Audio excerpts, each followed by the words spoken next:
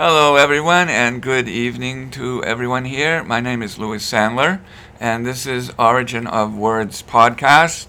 This is podcast number 108, and it's American slang words of the 1960s. And here in our Beijing studio, sitting next to me, is my excellent co-host, Jessica. Jessica, how's it going? Well, I'm being good recently. You're being good. All right. So we would like to talk about some American slang words of the 1960s. Now, probably many people, especially those native English speakers from America or Britain or Australia or thereabouts, they might know these words. There may be some cultural regional differences, but do you know where they come from? Well, not really. That's why we have this podcast, Origin Words Podcast, where we discuss the origin, the history of some of these cool words. Now, the first one here is bread. And again, these are slang words, so I'm not talking about the bread that you eat. I'm talking about the bread that means money. 哇哦，面包还可以被称作钱哦。And here you can use it in a sentence. Can you loan me some bread? Hey, you got any bread? How much bread you got on you? And all these slang word meanings mean money. So the question is, the OED, the question is for you, where does it come from? And the OED, the Oxford English Dictionary, says that this word actually, as a slang word, as any other word, did not mean money. It was something to eat. And in England, as a lot of these origin words come from America, the origin of bread was something that was sustainable to eat because it was easy to make, it wasn't expensive, and anyone could afford it, especially the poor people. So it became something that they could easily make or buy, and it was a means of their subsistence.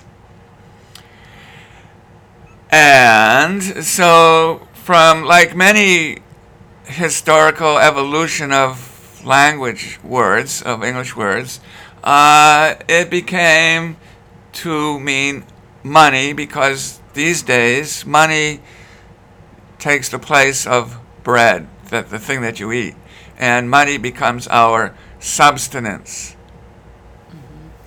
那么这个面包被称作钱，其实大家对于面包作为这个像什么 earn a living 或者是 earn your bread 这种的啊，who brings home the bread，这个其实是非常的常见了，意思就是说它是生存必需之物嘛。那么现在我们说到生存必需之物，首先会想到钱嘛，所以说就是所以说这个 bread 也可以被称为是钱的意思。Yeah, so from the livelihood meaning in the early 18th century, 1700s, the evolution took a slow change, and in the 1930s, the connotation of money was born. So there you have it, bread and money. Now, the next one might seem a little strange if you are from China or of Chinese origin. We have a slang word of the 1960s called Chinese fire drill. Now, Chinese fire drill is a slang term, again, it's slang term, for some situation or instructions that are not clearly understood, a little bit complicated, and things get a little bit confusing or chaotic. And let me give you an example, then we can talk about where it comes from. So the teacher is giving out complicated instructions to his or her, students, and the students don't really get it. They don't understand these instructions. They're very complicated and confusing. So one brave student says to the teacher, "Teacher, your homework instructions are just like a Chinese fire drill." Oh, really? Yeah, and of course, if the teacher doesn't know, then the teacher's up the creek. So let me tell you where this comes from. So back in the 1900s, at least this is the history that I got. And if you got something different, please send us an email. We got the history, the research that is when the British and the Chinese sailors were sailing together at that time, they had to practice for these fire drills. Well, you know, the Chinese not very good at English and the British not very good at Chinese. So the instructions got a little confusing. One side is supposed to get the water from one side of the boat and then throw it on the fire, and the other side is supposed to take that water and clean it up and then throw it overboard. So you see already, here's the problem. You've got two different groups of people trying to do two different things, but each side, because of the language problem, is not really following the other side exactly. So one side took out water where the other side is using that water to put out the fire, when actually they should have taken that water and thrown it overboard. So everything got really confusing, and I'm sure you're all confused right now. So, and anyway, that's what a Chinese fire drill is. You want to try to explain that? 本来在这个 engine room 里有火需要灭，但是呢，因为这个两边的这个队员们他们的语言不通，然后他们之间在这个交流的时候，由于他们之间有误解，所以说这个 engine room 里面的火没有被灭掉，但是呢，水呢确实从船的一边被运到了船的另外一边。Yeah, it seems funny even when you speak it. It's a funny word. Now, speaking of funny words, here's number 3, and it's called cooties. Cooties. Now, I have to say, I used this word a lot when I was growing up with my 2 younger brothers back in the Boston area. And I would say something like to my brother, my younger brother, who I would be teasing, I would say, "Hey, you got cooties, cooties, you got cooties." And then my younger brother, being very sensitive and younger, would run to his mother and say, "Mommy, Mommy, Louis said I have cooties."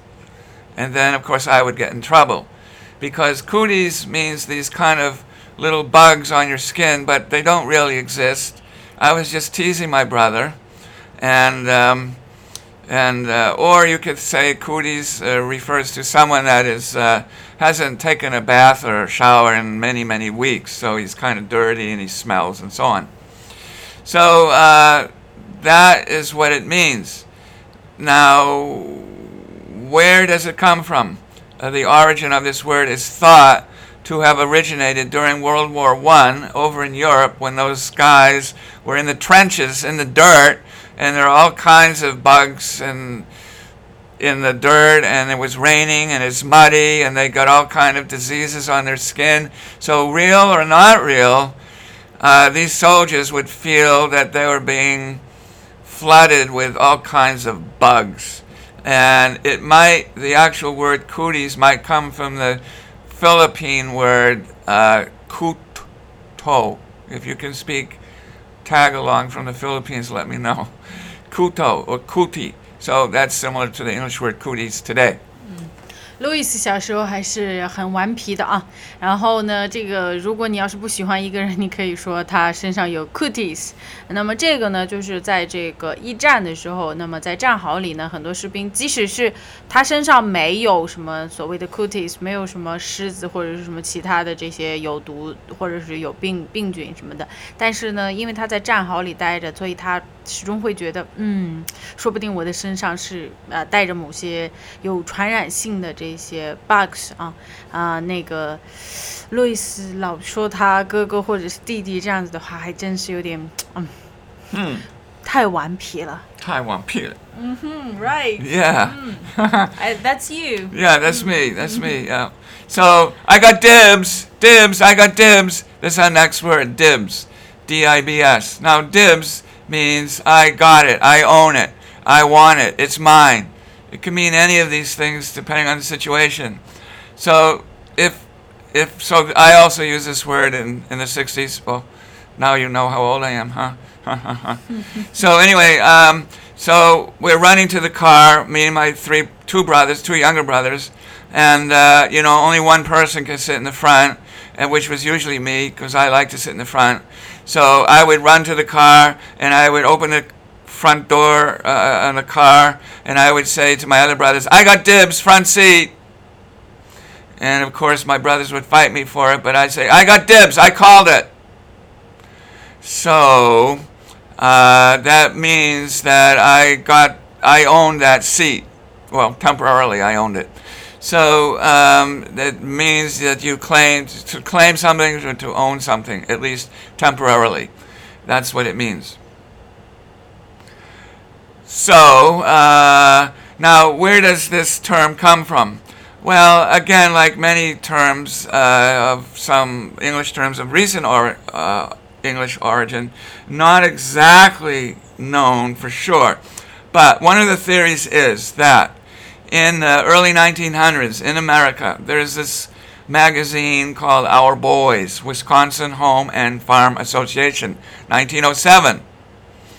And it's a kind of a cooking magazine. It tells you what's happening on the farm and what's life like, and maybe some songs and poetry. So one of the things was talking about cooking, and another thing was very, very popular at that time were children's games. And so one of these words for cooking would be a piece of food. You take out a piece of food that your mother might be cooking, and then you could use it and play with it like a stone after it was cleaned off and hardened. And then that kind of food would be called a mibs, coming from the word morsel. And the person, the boy that, usually a boy, or I say boy or girl, the boy or girl who used the mib first was called, he would say, "I got dibs on the mibs."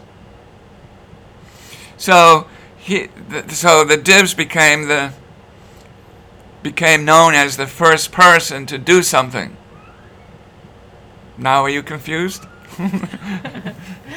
那么这个 "dibs" 这个词就是用来说，哎，这是我的，这是我的，也就是说这个东西是我所有了啊，任何人都不能再占有它了。这个我想小时候我们不管是有兄弟姐妹的，还是在跟小朋友们一起玩的时候，可能经常会发生这样的事情啊，这是我的，这是我的。Okay, well, there's actually another origin theory, so I guess I should talk about it very quickly. It comes from the word dib stone, which was actually a kind of stone that children would play with, and this dib stone referred to money, or in place of real money. Disregard the children screaming. It's not from us here. And those children, not those children, but maybe those children, would be playing with the dib stone, and when you won a particular game, you would have to register your name, sort of like keeping track of, or keeping score, and the person that came in first would say he got dibs. That means he got first place. So that's from dib stones. Okay, and our last word is hunk. Hunk, H-U-N-K. And hunk, remember again, it's 1960s slang. And again, at that time, the word hunk was used to mean, usually from a female about a male, young male. The girl would say, "Hey, he's a hunk. Whoa, he's hunky. He's a real hunk." And that means he's good looking, he's handsome. And of course, that's not what it meant in real, as a word rather than slang. But so the word, going back to the 1800s, once again by the Oxford English Dictionary, meant a large piece of something, and used through literature in different languages like Dutch and the Flemish. We have words like honke, Hunke, and homp, HOMP, and all of these words meaning a good piece of meat or a good piece of bread.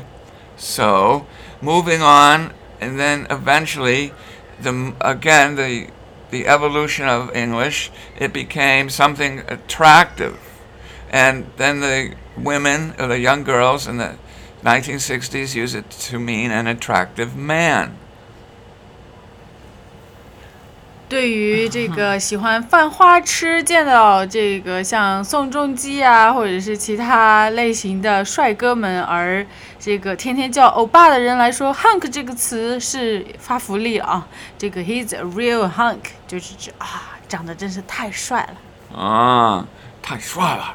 Yeah. Wow. Would you say Louis 太帅了Louis 真的太帅了。Okay, whatever. So, those are 5 slang words of 1960s in America. And that brings us to the end of our program. But I have to remind you that you can download these, you can look them up in iTunes, you can go on Facebook and leave a comment if you can get Facebook. Please do that. And if you do iTunes, if you can get iTunes, try to leave a review. I always put the link in the front page under the podcast. This is 108. And I'll also leave some website notes for you if you're interested in going deeper and really getting more information about these words. Because of our bandwidth, we have to stop at around 16, 17 minutes. So, let's see. Anything else? Did I forget anything else? If you have any ideas about what you'd like to hear, send us an email or otherwise contact us, myself or Jessica, and let us know, and we'll try to see what we can do if it fits within our situation. All right, so there you have it. Okay, any last words? Hunky? Can I call a girl a hunk? Yeah, I can. Hunky Jessica. Okay, so I guess we'll sign off now, and here's my Chinese rendition of 再见